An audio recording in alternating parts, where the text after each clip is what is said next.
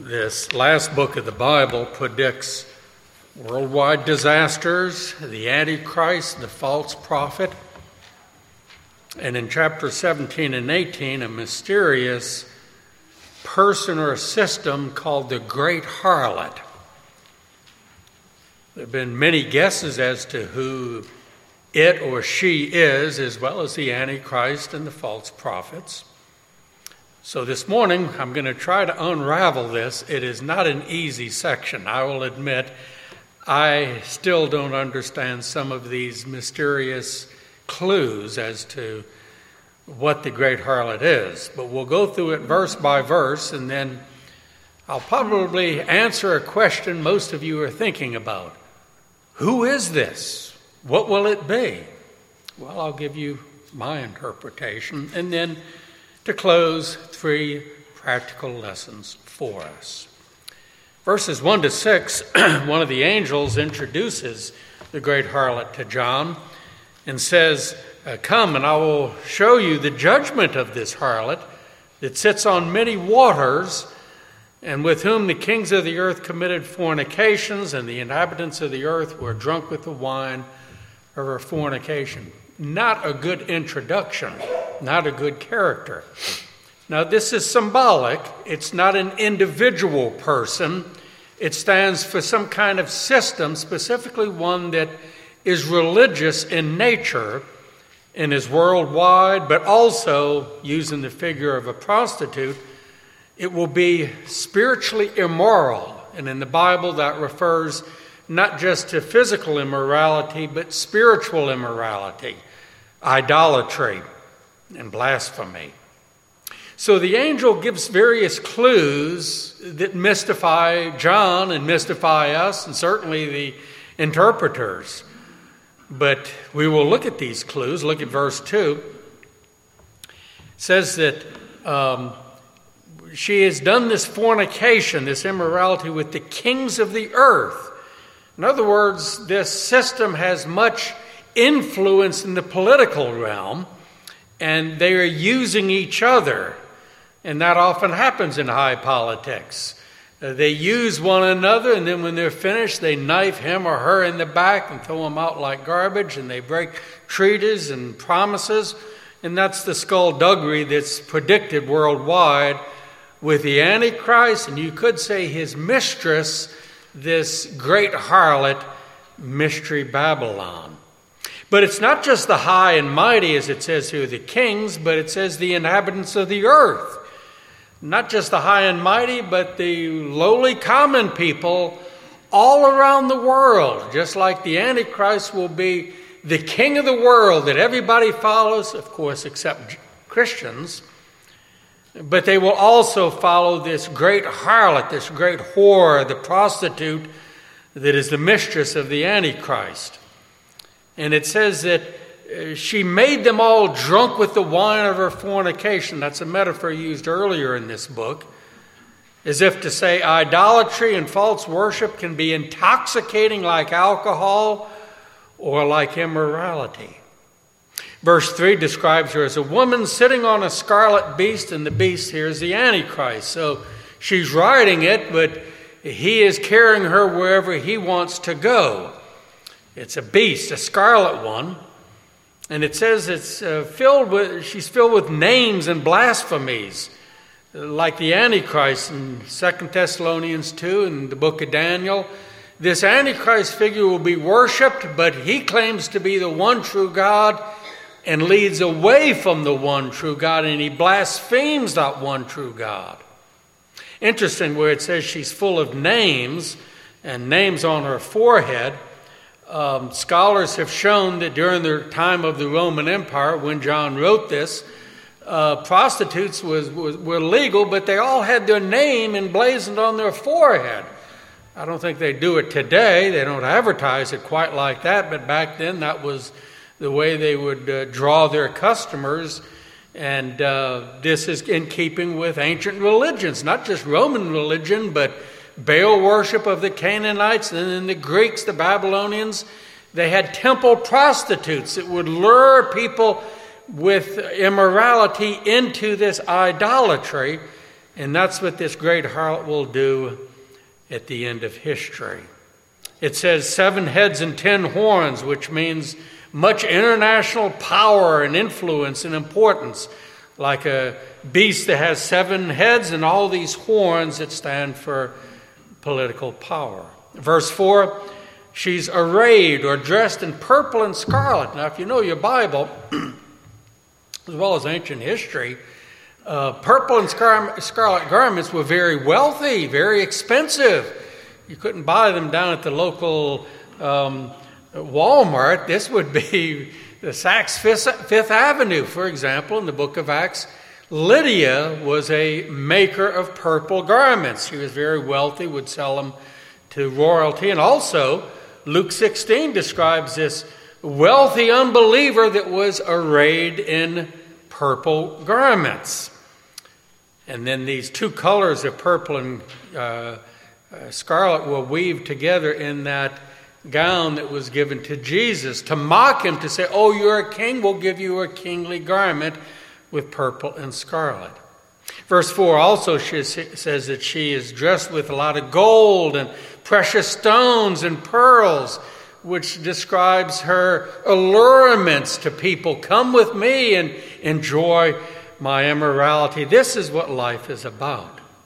Verse 4 also says in her hand is a golden cup full of abominations and filthiness. Earlier it says the wine of her immorality. This is, in a way, the sort of person that is glorified today, immoral and blasphemous, lives a filthy, profane life. But in God's point of view, this is an evil woman, and this stands for a system that will lure people into spiritual immorality, that is, false worship. Verse 5, and this is very interesting, it says, on her forehead a name was written together with these other names, Mystery, Babylon the Great, the mother of harlots and of the abominations of the earth. In the Bible, mystery stands for a secret that is gradually being revealed. And so the angel is saying she's a mystery, but I'm giving you clues as to who she is.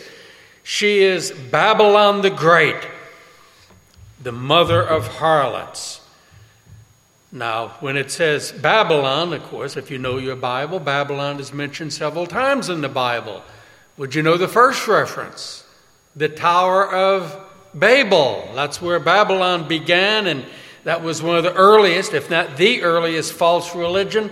Genesis 11, where people that did not want to follow the worship taught by Noah and Methuselah and other godly people, they said, we're going to build a tower up to heaven and make a name for ourselves. And God destroyed the temple and scattered them everywhere and changed their languages. But that was the beginning of Babylon, and the city of the country of Babylonia.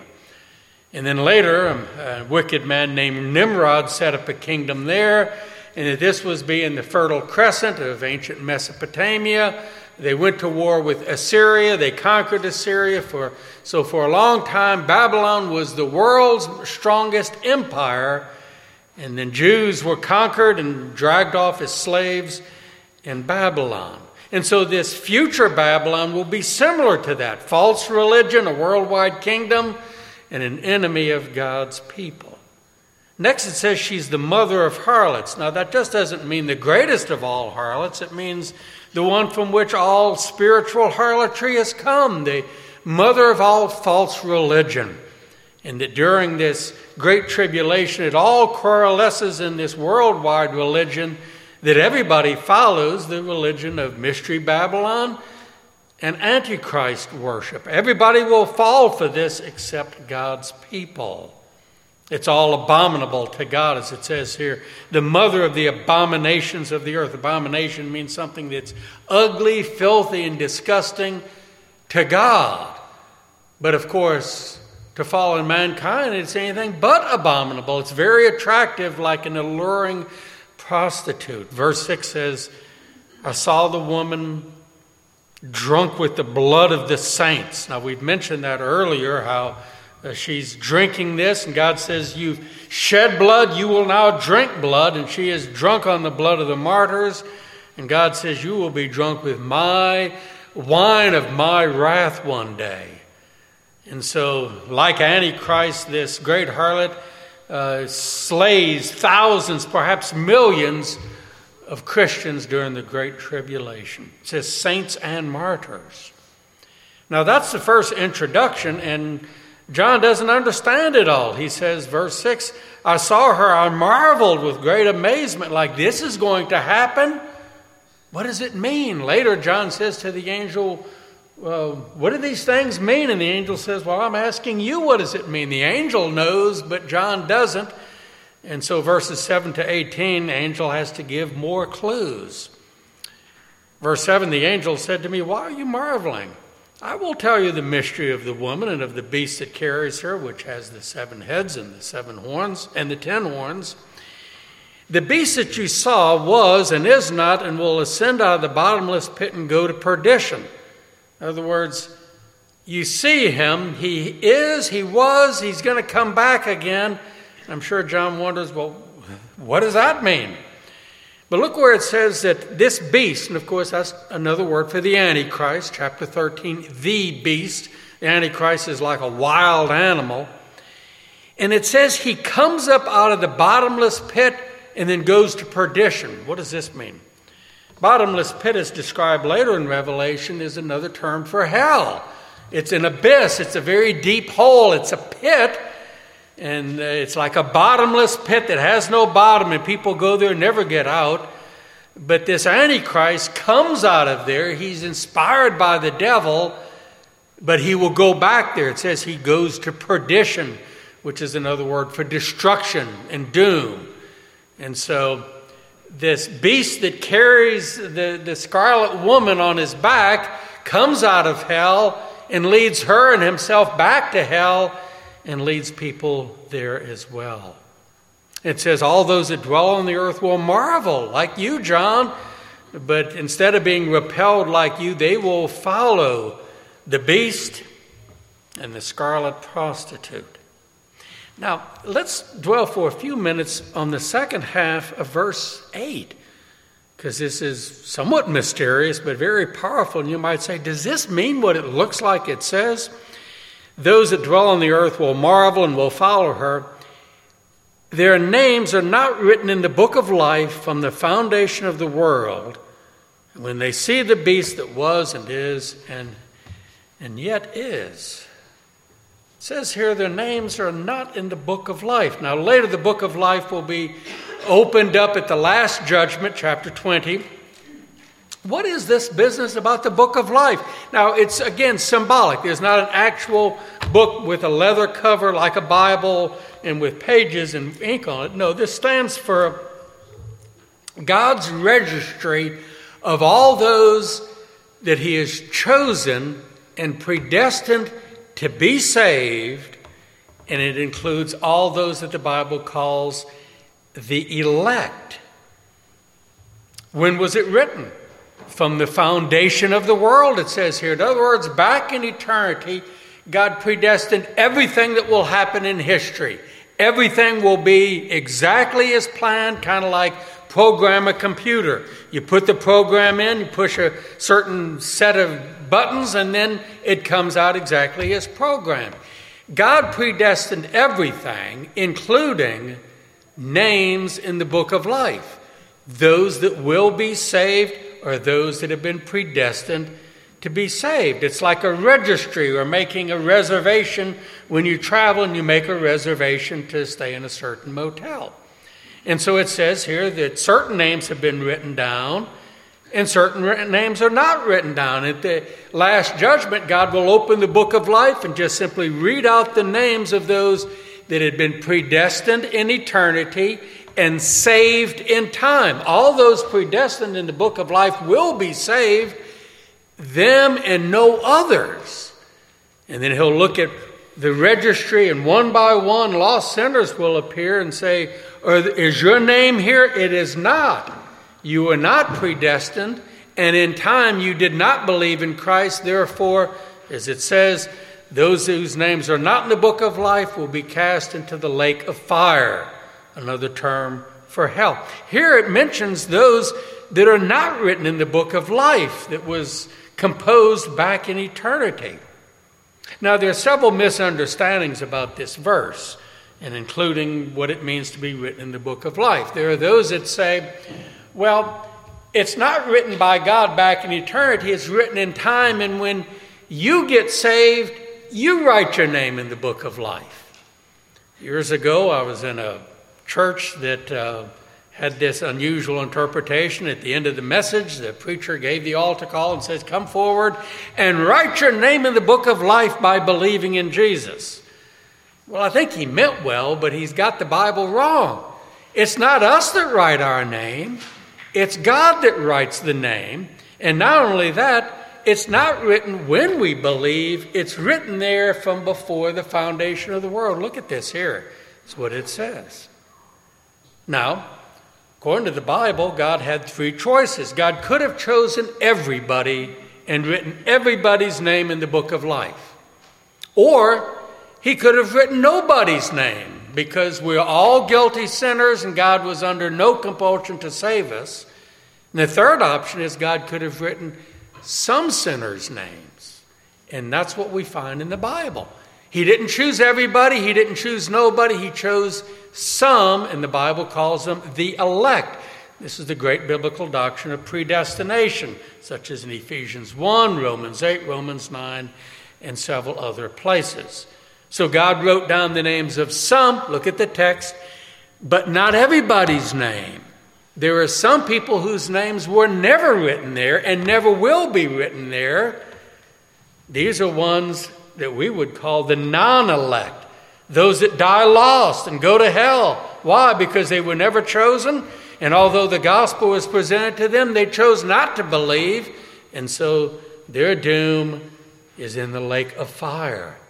Now, in my book on Calvinism, I discuss this, and I say, well, to use theologian's license, I would say this. If there's a book of life for the elect that will be saved, you could say there's a book of death for the non-elect, the reprobate, that will not be saved. And so at Judgment Day, one book is opened, and all those are those that are saved, and their names show that they go to heaven.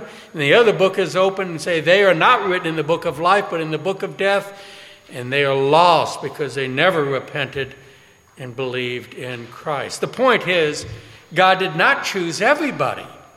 And those that are not chosen, they don't argue with God about this. They don't want to be saved. They want to follow the beast, the Antichrist. They want to follow their sins. They do not want to repent. It's not like they're feeling this isn't fair. God is absolutely fair. So it says here, all these that are not in the book of life will follow the great harlot and the Antichrist. And of course, those are simply messengers of the devil. And then following them, they follow the devil all the way to eternal perdition, as it says here. They go to hell. What about those whose names are in the book of life? It says earlier, they follow the Lamb wherever he goes, and they follow him all the way to heaven. Their eternal destiny has been predestined. And those are the only two books, as it were, the only two destinies, the only two kinds of people in the world. Those that follow the devil or those that follow Christ.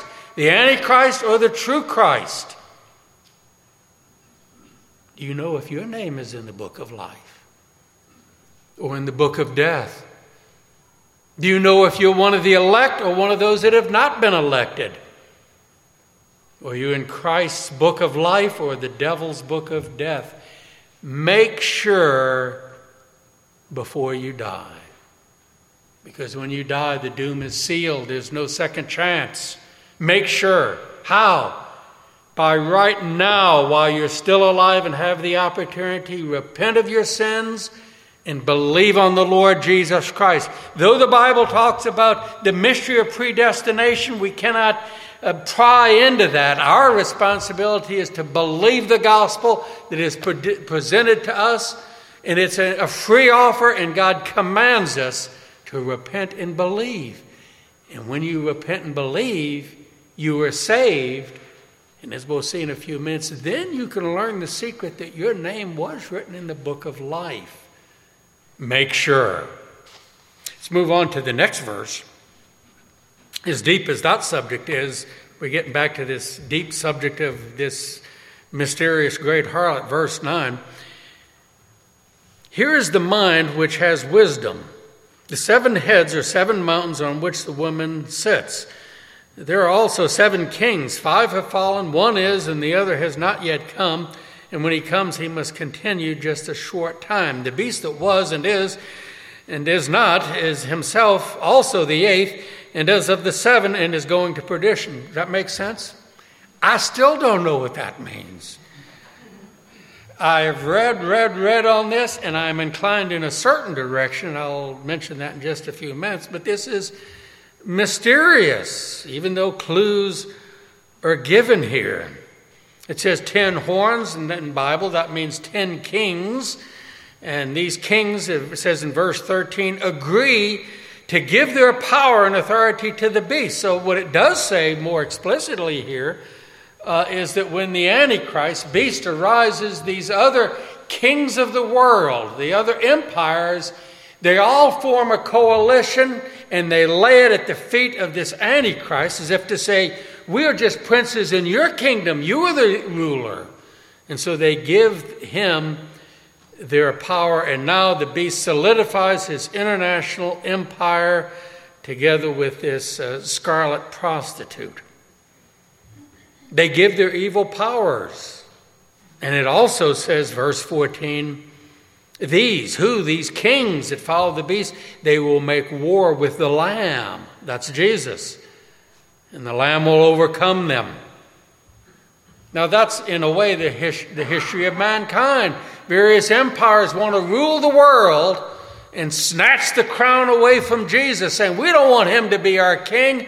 Or as Jesus once said, the words of certain unbelieving rebels will say, we will not have this man to reign over us, but the time will come they will say to the Antichrist, you come and reign over us. In John, I forgot what chapter it is, I think it's chapter 5, Jesus talking to the Pharisees said, I don't come in my own name and you don't believe, but one is coming one day who comes in his own name and you will follow him. And they probably wondered, what's that all about? It says that they will not follow the true Messiah. Those that do not follow the Christ will follow the Antichrist. So in history, they don't want to believe in the true Christ or God's true prophets. They follow false prophets. And eventually this will all coalesce in following the Antichrist beast. But they'll go to war with him. But who do you think wins? Look at the verse here. The Lamb will overcome them. He's greatly outnumbered. But so what? He's the Lamb. He's God in the flesh. And it says here, he is Lord of lords and King of kings. Look at that phrase. This is clear proof that Jesus Christ is God. Do you hear us, Jehovah's Witnesses? They deny that Jesus is God. This is one of at least 100 proofs in the Bible that Jesus is God. Look at this with both sets of eyes. It says, he is King of kings, Lord of lords. There's only one that deserves that title, and that's God Almighty. Back in the Old Testament, it says God is King of kings. It says he is Lord of lords. He says he is God of gods.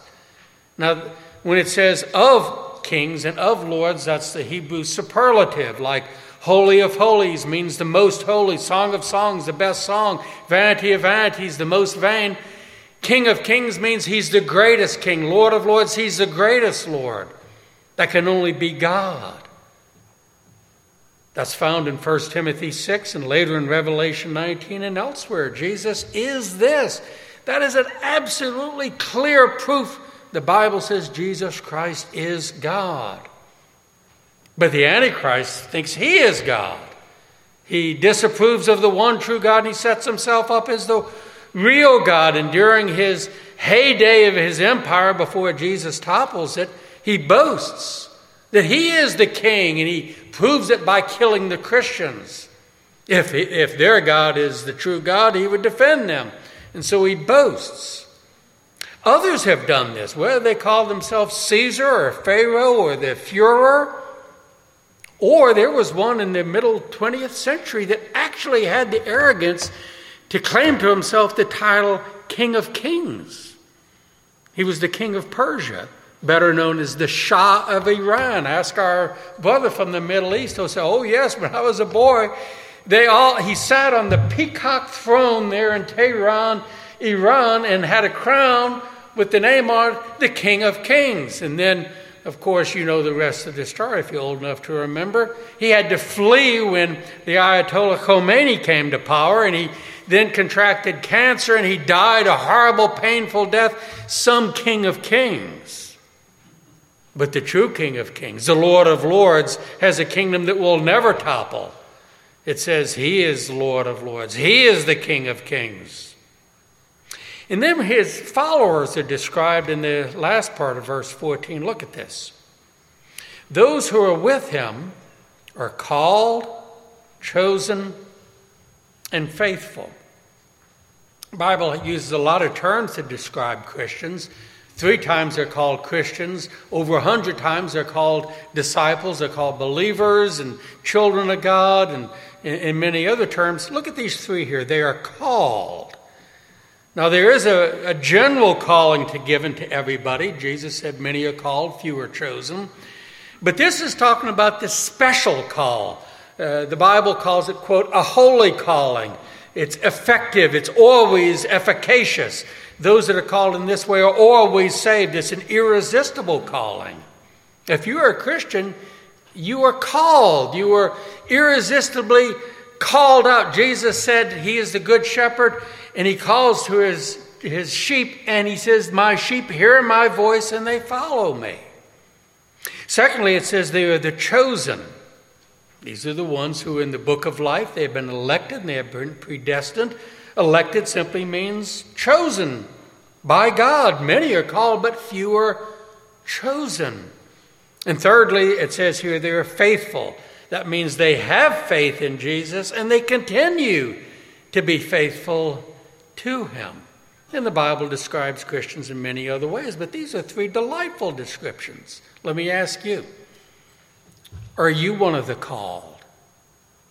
Are you one of the chosen? Are you one of the faithful? And you might say, how can I know if I am? It's like, how can I know if my name's in the book of life? Well, let me just very briefly show you. So put the bulletin in Revelation 17 and turn back a few pages to 2 Peter chapter 1, where 2 of these terms are used. Here's Peter writing to believers.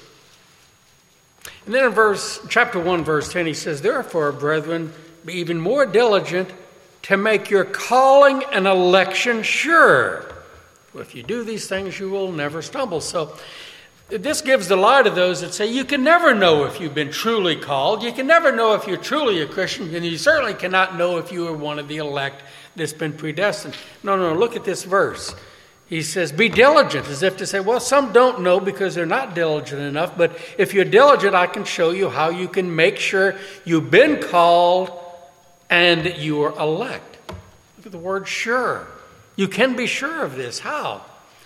Well, he has just described earlier these great Christian virtues, verses 5, 6, and 7. So how can a person know if he's one of the elect? It's not as hard as you might think. Now, some people, they have strange views. Well, I know I'm one of the elect because my mother says so, or my preacher. No, I could be wrong, and I'm not about to say I know who is one of the elect. And the Spurgeon says God doesn't print the word elect on your forehead or on your back. He doesn't hang a sign, and he doesn't send an angel saying, yeah, I know you're one of the elect.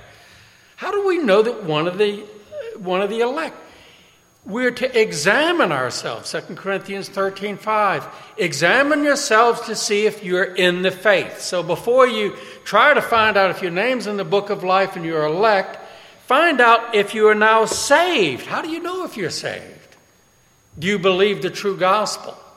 If you do not believe the true gospel, that's proof you're not yet saved. All those that are saved believe the true gospel. All those that truly believe the gospel are saved. And secondly, do you truly trust in the Lord Jesus Christ?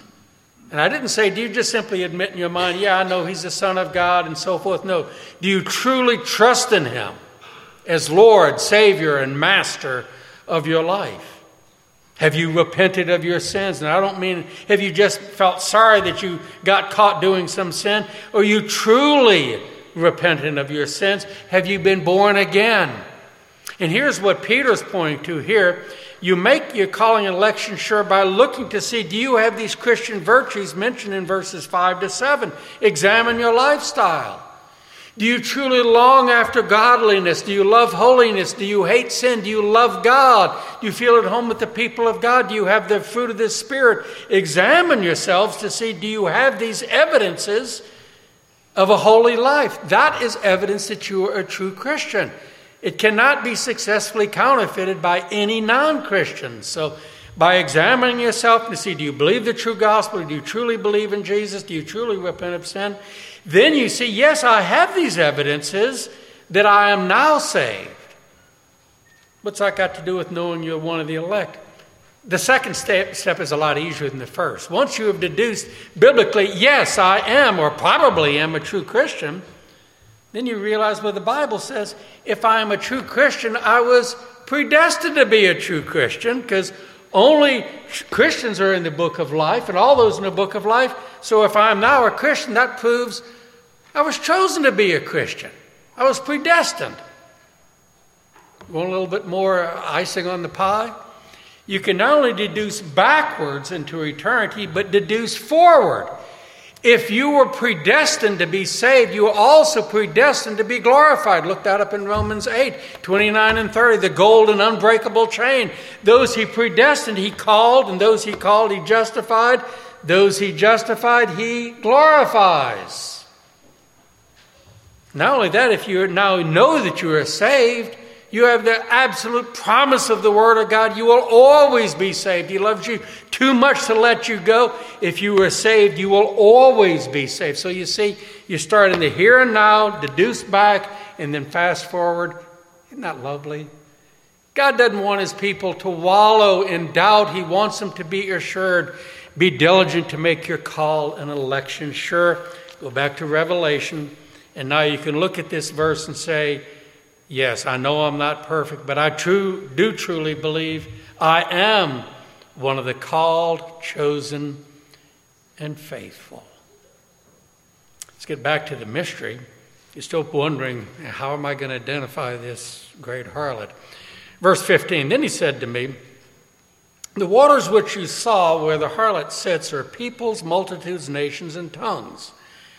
Now, chapter 5, verse 9 and chapter 7, verse 9 also say there's another company of people that come from every tribe, nation, all around the world, just like the phrase here. Except in those two verses, it's describing Christians from all around the world. This verse is describing non-Christians from all around the world. It says peoples, multitudes, nations, and tongues. And then here come the politicians and the rulers again, verse 16. And the 10 horns which you saw in the beast, these will hate the harlot, make her desolate and naked, and eat her flesh, and burn her with fire. In other words, it's just a temporary agreement to work together. They're going to turn on the great harlot.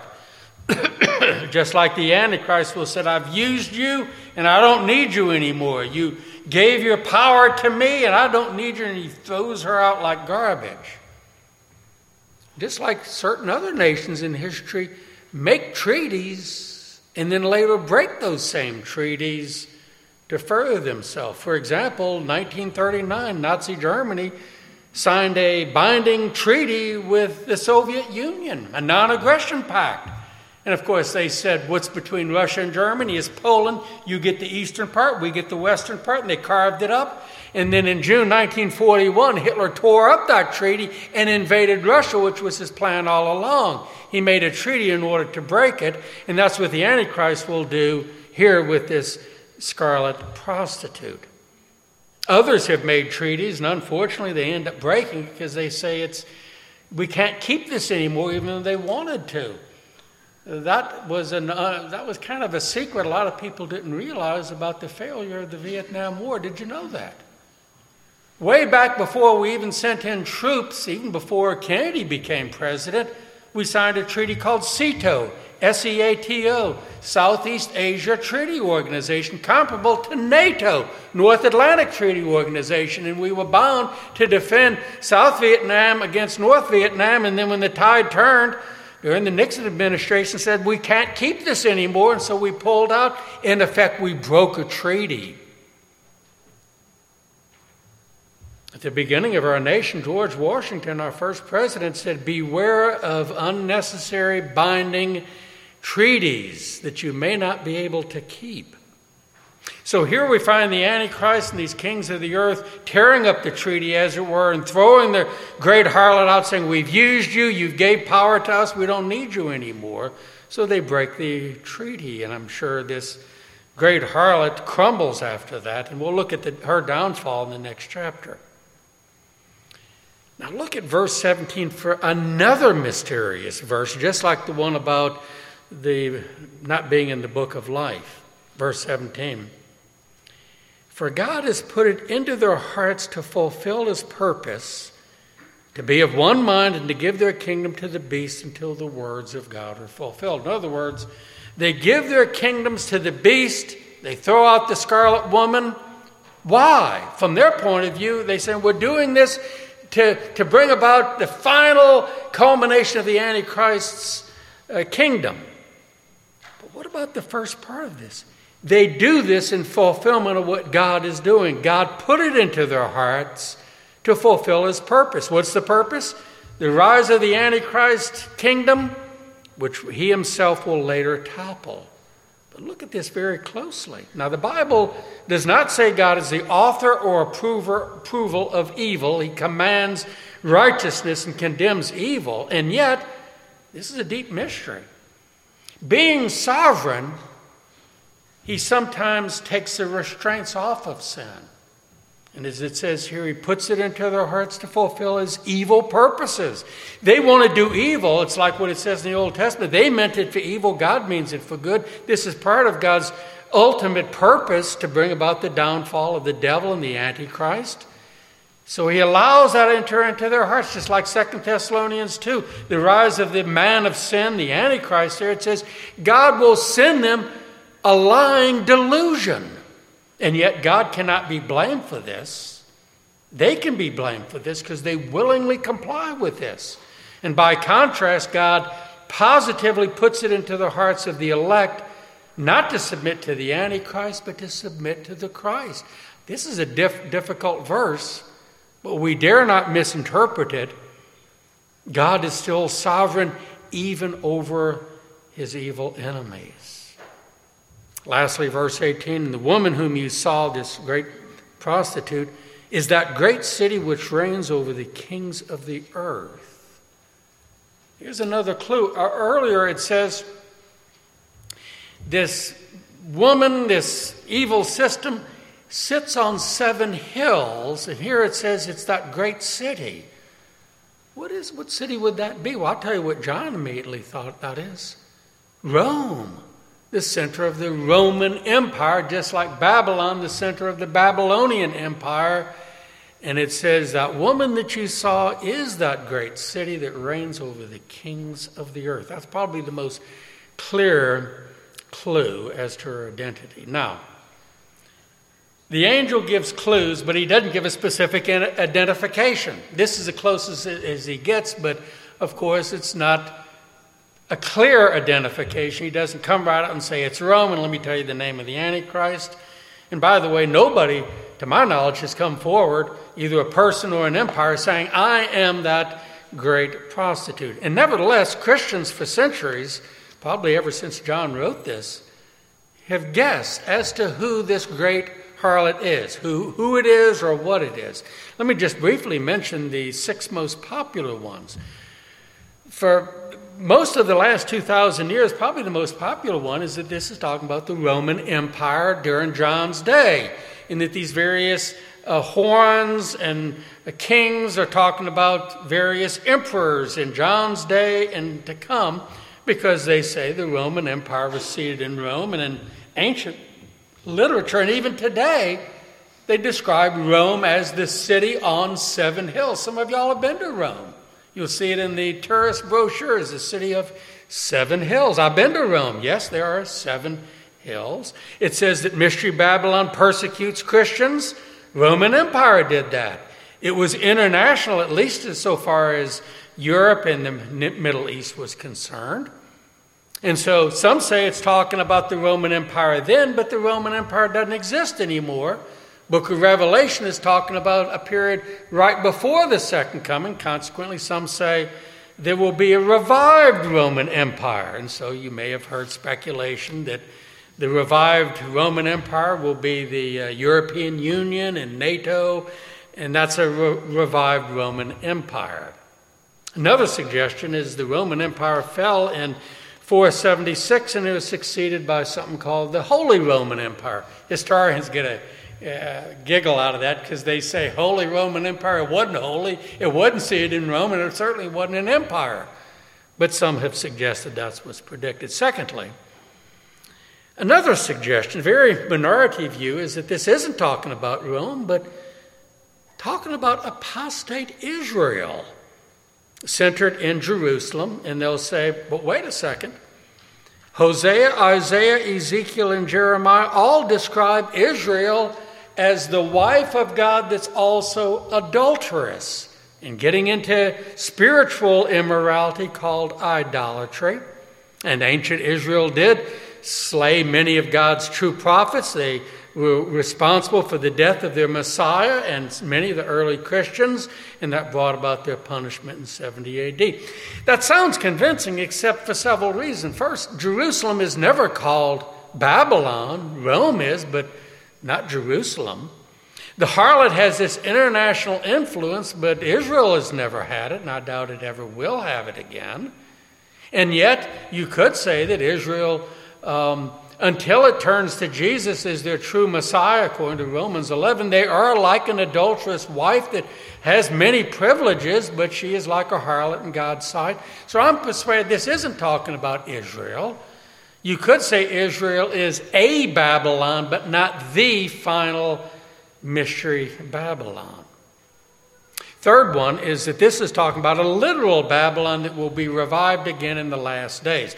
Now, this became popular in the 1990s during the war between the United States and modern Babylon called Iraq. For example, Charles Dyer of the Moody Bible Institute wrote a best-selling Christian book called The Rise of Babylon, and said that here we're seeing with Saddam Hussein, mystery Babylon coming alive, and it'll be a worldwide kingdom. And then, of course, Saddam Hussein later died, and I think Charlie Dyer wondered if his book was really that accurate. No, modern-day Iraq is not ancient Babylon come again with a worldwide empire. Yes, it is geographically Babylon, but I don't think that Iraq today is mystery Babylon. Number 4, and this is the view that was unanimous amongst the early Protestants and all the Puritans and many today, that the clue here is it's seated in Rome, and they say this is a prophecy of the rise of Roman Catholicism. And that when the Roman Empire fell, it didn't continue mainly in the so-called Holy Roman Empire, but in Roman Catholicism, that the crown of the emperor was then transferred to the Pontifex Maximus, the Pope who had an empire for centuries throughout Europe, and it spread around the world. Not everybody follows it, but it was a truly international religion. And the Protestants and Puritans also argued that, well, Catholicism is an adulterous and idolatrous form of apostate Christianity. It colluded with the Roman Empire after it became the official religion in 313 AD, and perhaps they say it will one day be involved with the final Great Harlot. Perhaps. I come close to accepting this, but not quite. I would say Roman Catholicism is a Babylon, but not necessarily the final Babylon. The fifth suggestion we can very quickly dismiss. Maybe you've heard various cults say this is a prediction of the United States. Okay, cults, TV and radio and internet prophecy experts say this is a prophecy of the United States, and other ones mingle it with a strange form of a theory called British Israelism. We needn't go into it. I think we can safely ignore it and avoid it. I have been asked in the past, is the United States in biblical prophecy? And I'd say, not as far as I know. It could be, but I've never been convinced of that, and the only people promoting this are of dubious orthodoxy. By the way, the same also applies to people that think this is a prophecy not of the United States, but of the United Kingdom of Great Britain and Northern Ireland. And yet, it's possible the United States would be involved in the Antichrist kingdom because he marshals all the kingdoms of the earth, which would include the United States. So I would say the United States, like Roman Catholicism, is a Babylon, but not necessarily the final Babylon. Look at the rise of false religion and immorality and other things describing Mystery Babylon and see some of that is in the United States. The sixth one I think is closest to the truth. I've kept you waiting. Let me tell you what my interpretation is, and it's a very popular one. Remember when we looked in chapter 13 about the Antichrist, the beast, we also looked in 1 John where it says, little children, you have heard that Antichrist is coming. Even now there are many Antichrists. See where I'm going with this? There will be one great mystery Babylon, great harlot, but before then there will be many others like that, such as the Roman Empire, apostate Israel, Roman Catholicism, and others that will eventually culminate in the final one, of which these others are like forebearers preparing the way. I think that just like there will be the final one Antichrist, there have been Antichrists before that, and that there will be one final kingdom of Antichrist riding together with this great harlot, this religious system that will give power and authenticity to the Antichrist kingdom. But it'll only be temporary. The Antichrist will throw her out when he's used her and doesn't need her anymore. And we'll see more about her doom in the next chapter. That's my interpretation. I'm not infallible. I'm certainly not a prophet, but this is a popular interpretation today. Let's get three practical and spiritual applications. Number one, whatever this final international anti-Christian political and religious system will be, we are warned in the Bible not to be part of it. When it arises, Christians will see it for what it is and will get away from it. Chapter 18, come out of her, my people. The same thing applies to any kind of Babylonian harlotry international system that is ungodly. Christians should not get lured into it. It uses the picture of a prostitute that can be very alluring, just like anything else that's sinful. Christians need to resist it and even run like Joseph did from Potiphar's wife.